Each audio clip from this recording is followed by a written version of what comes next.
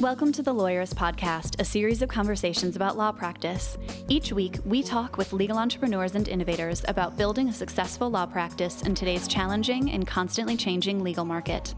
And now, here are your hosts.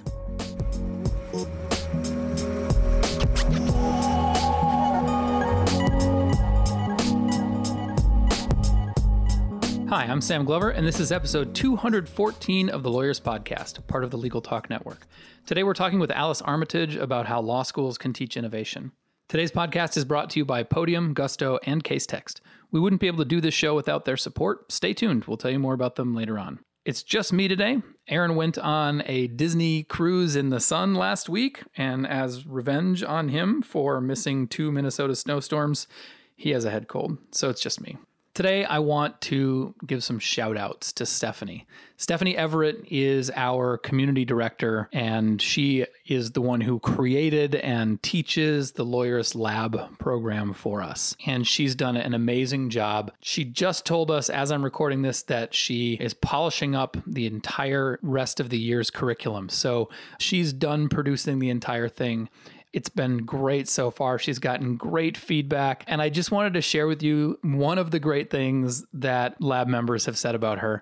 She just had a call recently with one who called her a business therapist, which is kind of a nice way to talk about the job that she does. You could call her a coach or a trainer. I like to call her like a personal trainer for your law firm.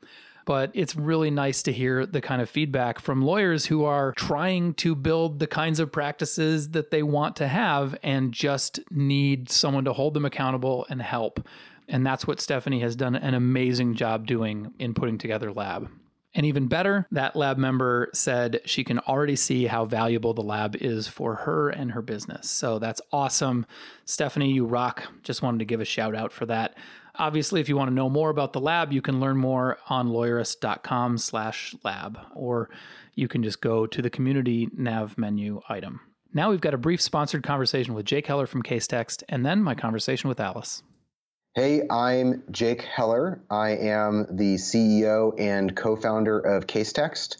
We are a legal research company that uses artificial intelligence to help you find the best cases in other authorities fast and easily. Hey, Jake, welcome back to the podcast. And today we want to talk about some tips for getting better prices from traditional legal research providers if you're not quite ready for Casetext yet. So what are some of the tips that you've got for doing that? Happy to share them. By way of background, by being in this industry, we've come across a lot of different information about how much people are paying with the traditional legacy legal research providers. Yeah. And one thing that shocked us was that even for pretty similar legal research packages, you might be looking at costs that vary between $1,200 a month per attorney at the firm, all the way up to $14,000 per attorney at the firm. And that kind of variance, and this happens because a lot of these contracts are secret, right? They don't publish their prices. They don't publish their prices, and they make you sign an NDA. And I think that while that is being used right now to make sure that prices stay relatively high, there are a lot of ways to get around these high prices if you're not quite ready to look at other options. Yeah, very cool. So the kind of 3 quick tips on that. 1, you can negotiate. We're all lawyers. We went to law school. We negotiate settlements. We negotiate fees with our clients. We probably negotiate with our spouse more than we should. And so you can use that same skill to bring down the prices. And I would say the number one piece of advice I have while negotiating is have leverage. Right? If one of these traditional research companies thinks that you need them, then they can charge you whatever, and they'll think you'll have to pay it. But if you make it seem as though you don't need them, you can go to an alternative, you can restrict the amount of content, you don't even use them that much, then they'll be willing to come to the table. And use the fact that you are dealing with an individual salesperson to your benefit, right? Mm-hmm. And get the best price you can. So that's tip number 1. Tip number 2 is to consider limiting the scope of the coverage of your research contract. So what we've heard out in the market is that folks who tend to have a more restricted coverage, for example, just the cases in their state or just the cases in their state and the federal courts, tend to pay less than your $14,000 contract that includes treatises and a lot of other bells and whistles. Yeah. It comes with a risk, though, and that risk is twofold. A, if you click on something outside of your contract, you might get a surprise bill at the end for $1,500 or more, and you might be left thinking, why didn't I just, get more content to begin with? And B, if you restrict the amount of content you have, you may actually be putting yourself at a disadvantage compared to opposing counsel. If you're up against lawyers from firms of all sizes or the government, they may or in fact, in front of a judge that may have a full database to one of these research providers, they may have arguments based on analogies to other precedent or to other sources that you aren't going to be able to have access to, and that may put you at a disadvantage. So that's something to think about. But for many practices, it's okay to restrict the amount of coverage, and you'll get by just fine. Tip number 3 is consider actually making a switch. Today, more than ever, there are alternatives that vary in terms of pricing and coverage and capabilities. I'm biased. I'm the CEO of Casetext, and I think that our $65 a month, and even less if you're a lawyer's member with a special offer, right? I think that's a better deal. It gets you all cases, all statutes, all regulations, articles, briefs, etc. But there are other options too. Consider checking out CaseMaker or FastCase, especially if it comes free with the bar, right? And these options will be transparent about their pricing, transparent about what they cover. And it may not be for everybody, especially if you need Lexis or Westlaw specific bells and whistles, but they might be for you. And so, it might be time if you're looking to save money to check out alternatives. So if you want a great deal on Casetext, you can visit casetext.com/lawyerist, and you'll get a 14-day free trial and 15% off. We'll throw that link in the show notes as well. Jake, thanks so much. Happy to be here. Thanks for taking the time, Sam.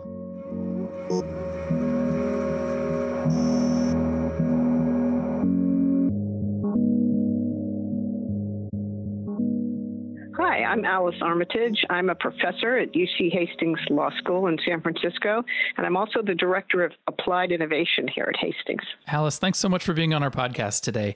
What does it mean? What does that title mean? What is it that you end up doing from your day-to-day work? Well, I think it's actually hard to define, which is great because it allows me to do a lot of different things in the school and in setting up new programs and initiatives for our students. We're in San Francisco, so everybody kind of breathed innovation, and it seemed like something that would be a benefit that we would have and be able to help our law students to utilize in their future careers, and as well as making our law school have more interesting and exciting programs. So what are some of the programs that you've started or that you oversee at Hastings? So I was hired initially to run the Startup Legal Garage, which has been around since 2011. It's an innovative program because unlike a clinic in which the professors are really the lawyer on each of the legal matters that often real-world clients are bringing in, but the students are working for the professor. And the ABA limits those classes to 8 to 10 students. But what we've done at the Startup Legal Garage is try to create a different experience for the students. So they're working with real live clients. These are early stage startups in any industry that have a tech component to their business. But the person supervising the legal work is a practicing attorney. So what that means is it's allowed us to scale this program. So in any given year, and the program runs for a year, in any given year, we will have 50 to 60 students that who are taking a class, a doctrinal class. I'm not teaching that. I'm creating fieldwork projects for them. Gotcha. So is Startup Legal Garage something that we might think about as like an incubator? No. No, it's not. But we do have an incubator on campus. That's through LexLab. LexLab is an initiative we started just this year to focus on legal technology, startups, and initiatives here at school in order not only to help the legal tech community in general, but also to introduce our students to it. And so we have 4 companies that are actually working on campus, and they come to events that we've created. They come to classes that I'm teaching to learn some of the concepts that the students are learning. The entrepreneurs are there too, which has turned out to be a fascinating byplay of conversations and perspectives on issues that they're both working on. So, and that's one of the things as a director of applied innovation that I get to do, is sort of go off the beaten path of traditional law school and do new kinds of things. These sound like very complementary programs, right? Like Startup Legal Garage is about exposing students to innovators and helping them understand how to represent innovators. LexLab, it sounds like, is about asking law students to do some innovation on their own in partnership with legal tech startups. Am I sort of right there? Well, it's actually a really good thing for the startups in the sense there are startups that start in the Startup Legal Garage. The legal work being done there is primarily setting up companies and doing all the very early legal work. Mm-hmm. And at that point, usually too early to be in LexLab, where we're trying to, in our program, help them get to the market. What we're offering them is all of our contacts and resources out in the legal profession that legal tech startups find very difficult to break into. But they have to be a little bit farther along. So several of our companies have started in the Startup Legal Garage and then have moved over to LexLab. For the students are actually doing legal work for those startups. Again, all those very basic needs that a startup has. In LexLab, it's a more interdisciplinary thing in which the students sometimes work for the startups as paid interns, not doing legal, but doing business sorts of all the little tasks that a startup needs.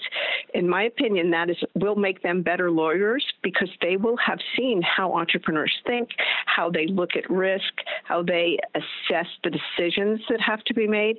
And that's all turns out to be very different from how a lawyer would make those decisions. Yeah. And so I'm kind of curious in general where you see this is how you guys are approaching trying to teach innovation, expose law students to innovation and new ideas and new ways of solving problems. Do you have a feel for what other law schools out there are doing? I mean, I know some are like, we need to teach students how to use law practice management software, but that's not teaching innovation. That's just like teaching people how to do legal research. It's not changing thinking. Is there more? Like, what else is going on out in the law school academic space as far as teaching students about technology and innovation? Well, there are certain schools that have been very involved for a while. One of them that comes to mind is Michigan State. Dan Katz and Dan Lina were there. Dan Katz is now at Chicago, Kent, and Dan is teaching at Northwestern.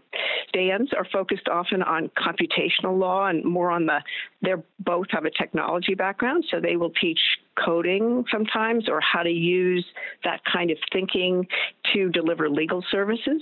And they really, in many ways, were at the forefront of this. Suffolk Law School is another one doing really interesting things. They have a concentration in law and technology. Vanderbilt, I know you had Kat Moon on a couple weeks ago, and they're doing great things. But I think in many ways that the law schools are now, like law firms, starting to talk about innovation, but they're actually, other than the ones I mentioned, very few really doing it. That's my sense. It's a thing you put on like the firm resume or the law school page.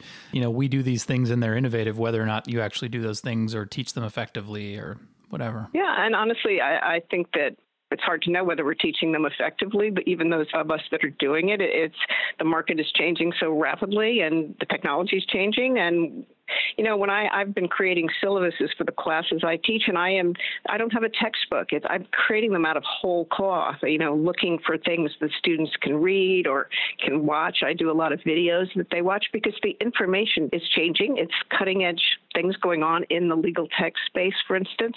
And so I can't give them a textbook. And I'd actually, I'm trying to teach them things that aren't traditionally taught in law school. So it's not something that a lot of people have wanted to do today. I hope that changes. Yeah, I was just having a conversation with somebody who his girlfriend was considering going to law school. And I was like, it's hard to recommend that right now.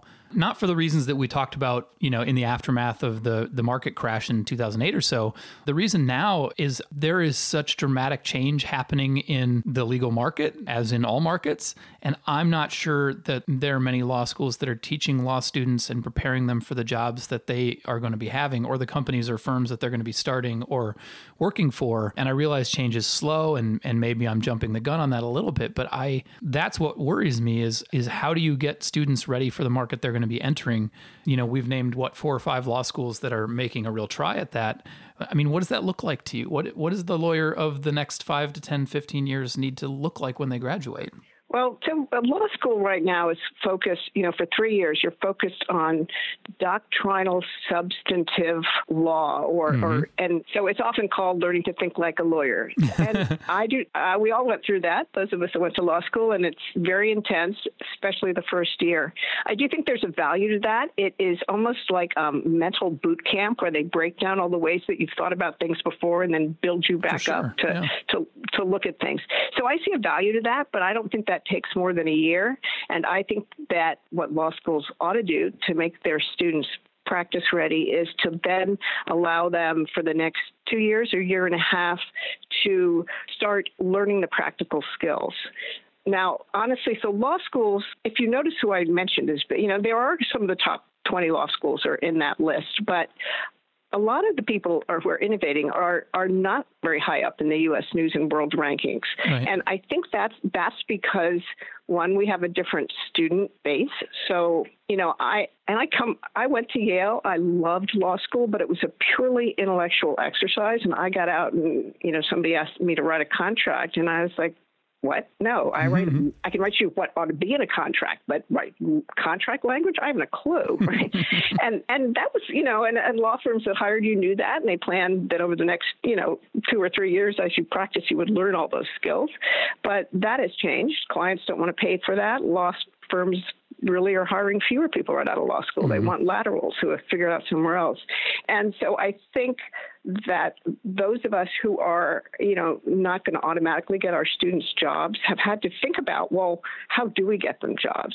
And I think that getting jobs means that they have to be practice ready. That law schools have to embrace the fact that this is no longer just an intellectual 3-year degree, that it has to have an aspect of it that is experiential and performative. I've been thinking about that too, though. Is the idea of preparing students for jobs, though, when I listen to, Dan Katz or Richard Susskind or anyone who's a sort of a thought leader in legal education and innovation talk about the kinds of jobs that we need to be preparing lawyers for, those jobs aren't out there, right? A legal project manager at a small firm isn't a job that you can apply for at more than a handful of law firms in the country. Is it preparing them for jobs or preparing them to just say, screw it, I'm going to start my own thing? So, no, I don't look at it that way. I see it as preparing them to think differently. So as the practice and delivery of law services changes due to technology, that students have the ability to be flexible, to think about what their role is differently. So there are a lot of I was reading an interesting article today by Ray Strom about how metrics can change the way that lawyers what their jobs will be and what sorts of things will be measured, and talking about outcomes and performance and so forth. And I think that's that's not something, we're a profession that is very tied to credentials and big names and, relying on our sort of laurels in that sense. And metrics could change all of that in many ways. Maybe the way Moneyball changed baseball. This article pointed that out as well. So I just think that you're right. We really don't know where it's going, but in order to have people prepared for that, to be able to accept change, I think we have to help them to have other skills, to have interdisciplinary skills so they understand where their clients are coming from. This comes back to some of the things Kat talked about, human-centered design and understanding, what your client is looking for and can best be served by, and maybe you don't deliver your legal services through a 100-page memo that you've had 4 people working on for 2 weeks, but you create a heat map that they have on their laptop. So, I think I want my students to be able to understand how to think differently than a lawyer. I want them to be able to think like a lawyer. But at the end of the day, I want them to know what that is and then to have other mindsets and other skills that they can pull from to create better services and better client experience for the people they work with. So we already need to take a break to hear from our sponsors. We'll be back in a minute to talk a little bit more about what that might look like. We'll be back. Legal research is too expensive, hard to use, and time-consuming. It doesn't have to be. With Casetext, you can save $2,000 and 210 hours on legal research this year. Casetext has unique artificial intelligence technology that does a lot of the research for you. Just drag and drop a complaint or brief, and you'll quickly find cases on the same facts, legal issues, and jurisdiction. Casetext is fast, well-designed, and comprehensive, and it's very affordable. Go to casetext.com/lawyerist to get Casetext for $55 a month. Casetext is modern legal research trusted by over 3,000 small firms and 40 firms in the AmLaw 200. Go to casetext.com/lawyerist to get started. If you have a small business or know someone who does, you probably know that small business owners wear a lot of hats, and some of those hats are totally great. But some, like filing taxes and running payroll, for example, are not so great. That's where Gusto comes in. Gusto makes payroll, taxes, and HR easy for small businesses. Fast, simple payroll processing, benefits, and expert HR support all in one place. Gusto automatically pays and files your federal, state, and local taxes so you don't have to worry about it. Plus, they make it easy to add on health benefits and even 401ks for your team. Those old school, clunky payroll providers just weren't built for the way modern small businesses work. But Gusto is, so let them wear one of your many hats. You have better things to do. Listeners get 3 months free when they run their first payroll. Try a demo and see for yourself at gusto.com/lawyerist. That's gusto.com/lawyerist. In business, reputation is everything. And while online reviews can make or break you, your best clients probably aren't showing up. And that's too bad, because if they did, you'd have more clients, more referrals, and be the top-rated law firm in your area. If you're tired of waiting for reviews to trickle in, you have a choice. Either keep waiting or get proactive with Podium. Podium helps you get more reviews on the sites that matter most. Use their messaging platform to give friendly reminders while sending clients straight to the review sites that you care about the most. With Podium's built-in analytics, you can set goals, monitor progress, and incentivize your team to reach out to more clients. Become the #1 choice online. Visit podium.com/lawyerist to save 10% when you start. That's podium.com/lawyerist to get started and save 10%. Okay, we're back. So Alice, we've been talking about kind of the idea of practice ready and what might need to change and how that prepares students to practice. What kinds of changes would you like to see, if you could wave your magic wand, what kinds of changes would you like to see every law school making in the way they prepare students? Well, it's a little bit bigger than just law school. So unfortunately, Sure. there's so much about the state bars and the ABA that keep us doing what we do. But if I could change all of it with my magic wand, I would like law school to look a little bit more maybe like medical school, where there is a year or year and a half of doctrinal skills, after which you take, they take boards, but we would take the bar exam that tests on those sorts of things. And then the remainder of law school would be about learning skills that are going to actually be used in day-to-day practice, and also working under someone like a doctor at a hospital. You'd be working with practicing attorneys they do this in England, where you apprentice for a period of time. And perhaps it has to be a specialty. Perhaps no longer the lawyers will be certified in general to do anything, but it will be more like you become a board specialist in orthopedics or something. You'd be a board specialist in environmental law. Although I suspect that when it comes to what those students would actually be doing during their apprenticeship, I suspect that you don't think they ought to be doing it in traditional ways, that they should be learning new approaches, or at least some slightly different approaches to how they go about serving clients. Well, exactly. I mean, those are the kinds of courses I teach. So yeah, I want to know more about that. Keep teaching. So I teach a course in how to build your own legal tech startup. And that's not because I necessarily think my students want to be entrepreneurs, but many of them who, we live in San Francisco, they want to stay in the Bay Area, will work with startup companies. And the purpose of this course is to help them understand how their clients may think by making them actually think like an entrepreneur.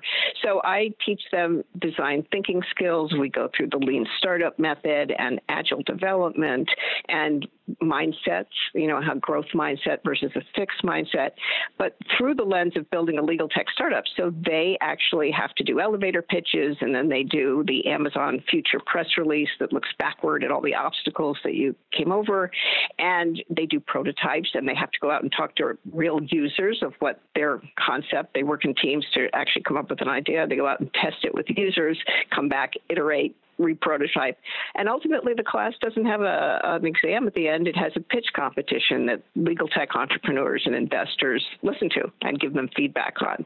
So it is teaching them not only those different interdisciplinary skills, but actually a lot of communication skills.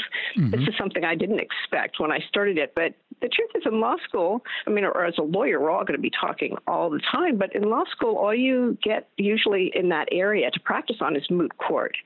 And my students do not want to be litigators. They're all going to be right. corporate transactional lawyers, and there is no kind of training for that. So this makes the class stands up, each one of them, and does these kind of skills. Some of them find it quite hard. It's interesting. And then when you're pitching, you're standing up in front of an unknown audience. It's not really different than being in court, but it is what you will do as a lawyer, even if you're in a room meeting with, negotiating a deal. So it's good training. Do you think that idea translates to lawyers who will go to work for firms that do estate planning or family law? I think that kind of communication could be taught through the lens of any discipline. And honestly, back to my law school, I think starting even when they're learning to think like a lawyer, there could be an experiential part or a communications part of all of that. So I do think that no matter what's being taught doctrinally, there should be some sort of a practice element. I mean, that's one of my concerns is like most law schools feel like they're teaching case law and litigation skills, and they're trying to get students jobs, which means maybe small firms, but mostly medium and large firms, when the majority of firms in the country are, 1 to 15 lawyers, and the majority of firms in the country are not doing corporate law, but they're doing consumer law, they're doing estate planning, they're doing personal injury, criminal defense, family law, those kinds of things. And I feel like, I wonder, like, are law schools even on the same page as the legal market? I'm not sure about that. Well, they didn't have to be in the past, again, because the law firms took it, even the small ones. Mm-hmm. They were going to, you would take a lot of classes in wills in the States, but you wouldn't know how to draw up a will until you watched it being done for a year or two. So I think that you're right, that we are no longer training our students to be able to go out, or maybe we never were, training our students to go out and actually start practicing, but that we have to take on that role. And so that brings me back to this idea that I think students should begin to specialize. I don't think it's, the idea used to be, all you have to do is think like a lawyer and then you can do any kind of law.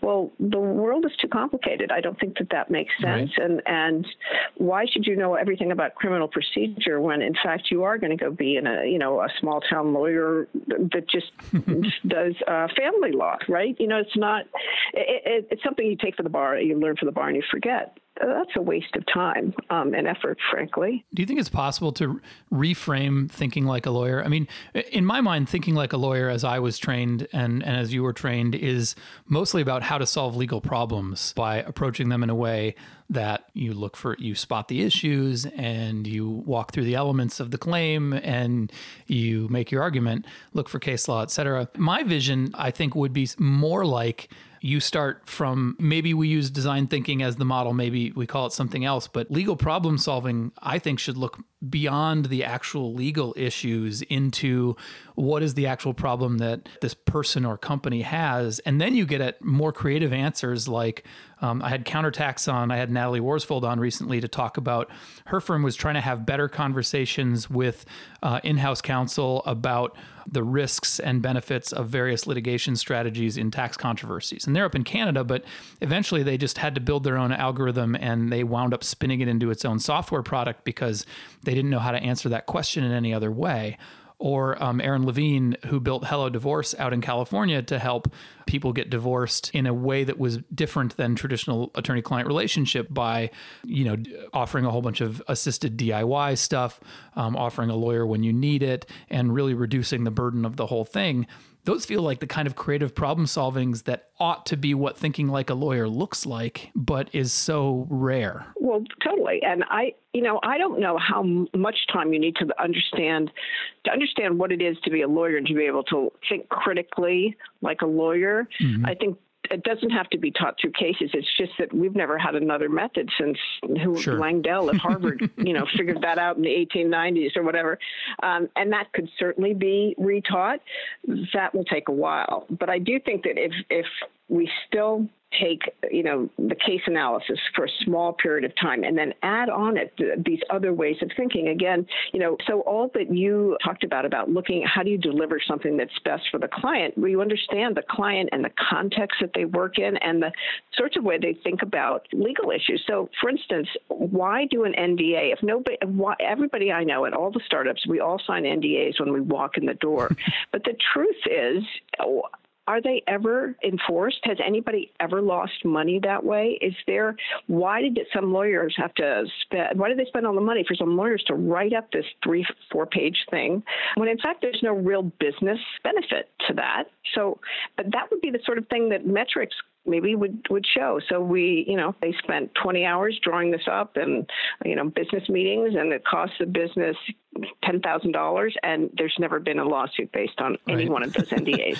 It's a question of the premise every time, right? Exactly. And so I don't know what metrics will show in the long run, but I do think that we have to that's what I'm trying to give our students for the second 2 years, is a layering on top of those critical thinking like a lawyer skills, so that they don't think that's the only way to solve a problem. Yeah. Maybe you need that if you're going to be a lawyer, but then you have to understand how everybody else is approaching the problem. Because I agree with you. I just think that those are critical skills. When Will Hornsby and I had a conversation about navigating the ethics rules when you're trying to do innovative things in a legal tech startup or in law practice, we got off on a tangent, which I think was a good one, about what rules or what institutional things would need to change.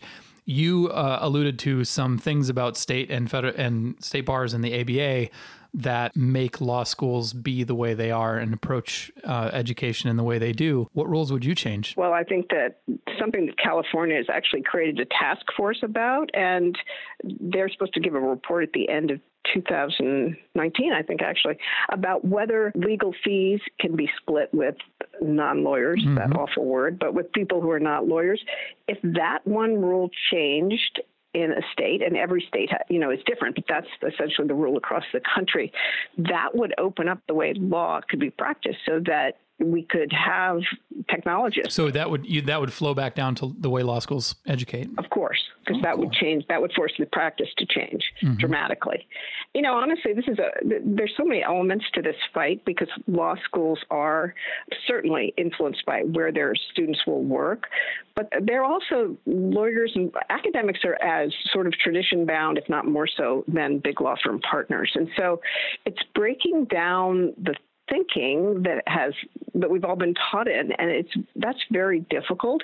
But I think that if a big rule change came down from the state bars, that would force people to start looking at things differently. There's law firms like Atrium that actually a Hastings grad was a co-founder of, Augie Rakow, that it created a technology firm first and then a legal firm that's separate but has some contractual relationship.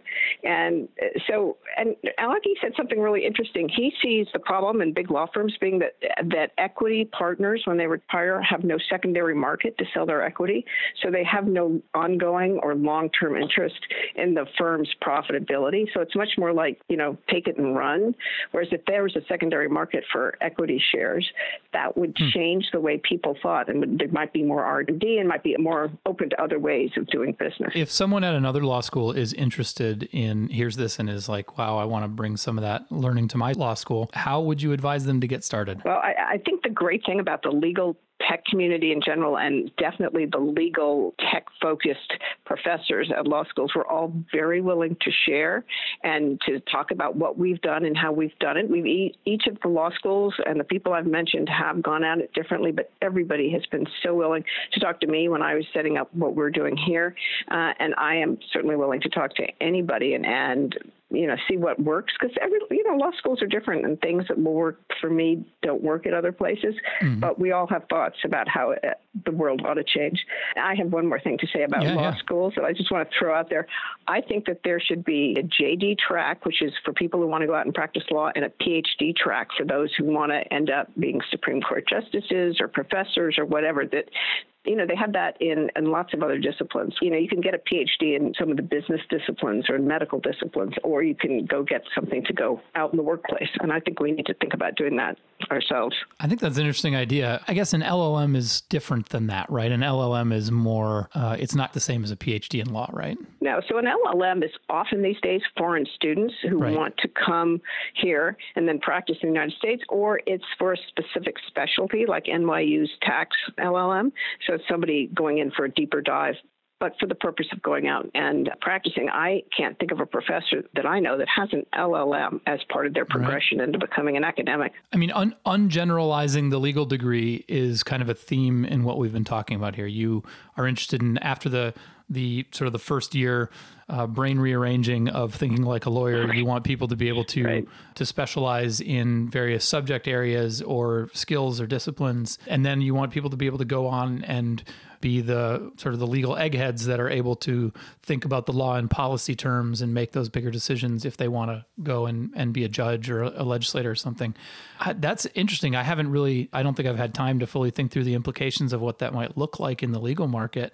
What are some of the advantages you think that would have? Well, I think that would give a track for people who do not worry about finding a job, who don't have to worry about finding a job, or who don't want to actually practice but want to think the big thoughts. And law used to be a more intellectual profession, so I'm told, that, that was lots of people sitting around a table talking about all the great things they were doing, mostly in litigation, mostly in courthouses. But I think there's still people that want to do that. I think that there are big cases that go that way. So you might practice in a certain way. But a lot of time people want to be professors, or they want to be, they'd like to be a judge somewhere, if not a Supreme Court justice. And so I'm not sure that they have to practice law to get that. Or get the education that goes with practicing law, right? I mean, we talk to a lot of law firm founders who have to learn over time that the job that they need to be doing is leading a company, not doing legal work, even though all of their training is doing legal work.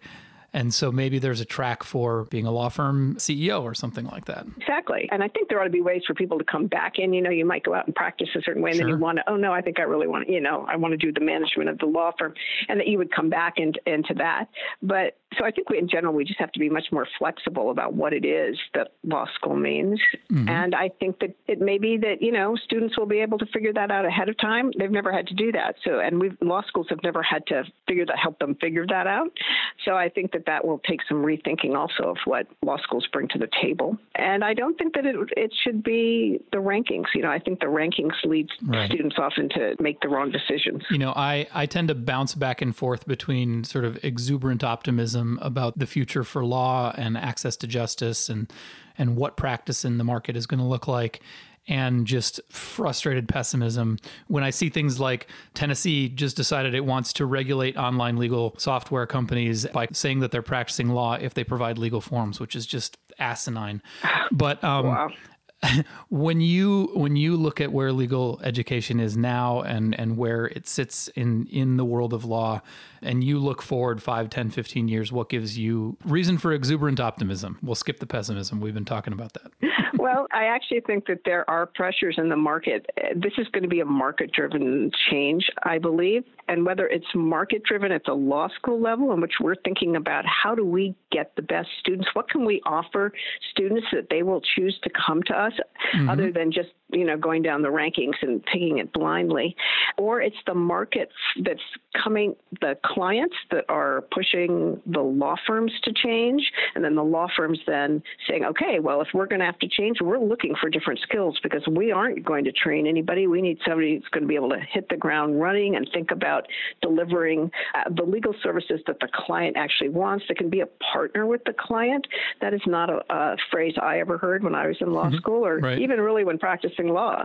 But that's what you hear all the time. I want to be able to pick up the phone and have a lawyer talk to me for, half an hour while we brainstorm how to deal with something. I don't want a memo. I want them to understand the context in which my legal decision is being made. So I think that all those things will filter down and will force law schools to change. And I think by 10 years, 5 years may be too soon, but by 10 years, you're going to see much, much more of that. You live in the land of disruption. Do you think 10 years from now, we might look back over the last 5 or 10 or 15 years and think that the change that took place in law schools looks disruptive in retrospect? Because right now it looks like just a slow slog forward. Yeah. And, I hear a lot of people say, oh my God, the law book can never be disrupted. It's just, it's too, everything plods along in the law. I have a lot of hope that when disruption happens, it's going to happen quickly. And I think there will be a turning point. And, I've watched Uber and Lyft and how that's changed. 10 years ago, who knew? Or before 2007, who would have thought of an iPhone? But when things hit, they hit really quickly. So somebody's going to crack this, the legal profession, and disrupting it. And I'm really hopeful it's within the next 10 years, because I want to be part of it and, be here at law school helping our students be ready for that. I want to be part of it too. Alice, thanks so so much for being with us today. I really appreciate the conversation. Well, you're welcome. Thank you for reaching out. Good to talk to you.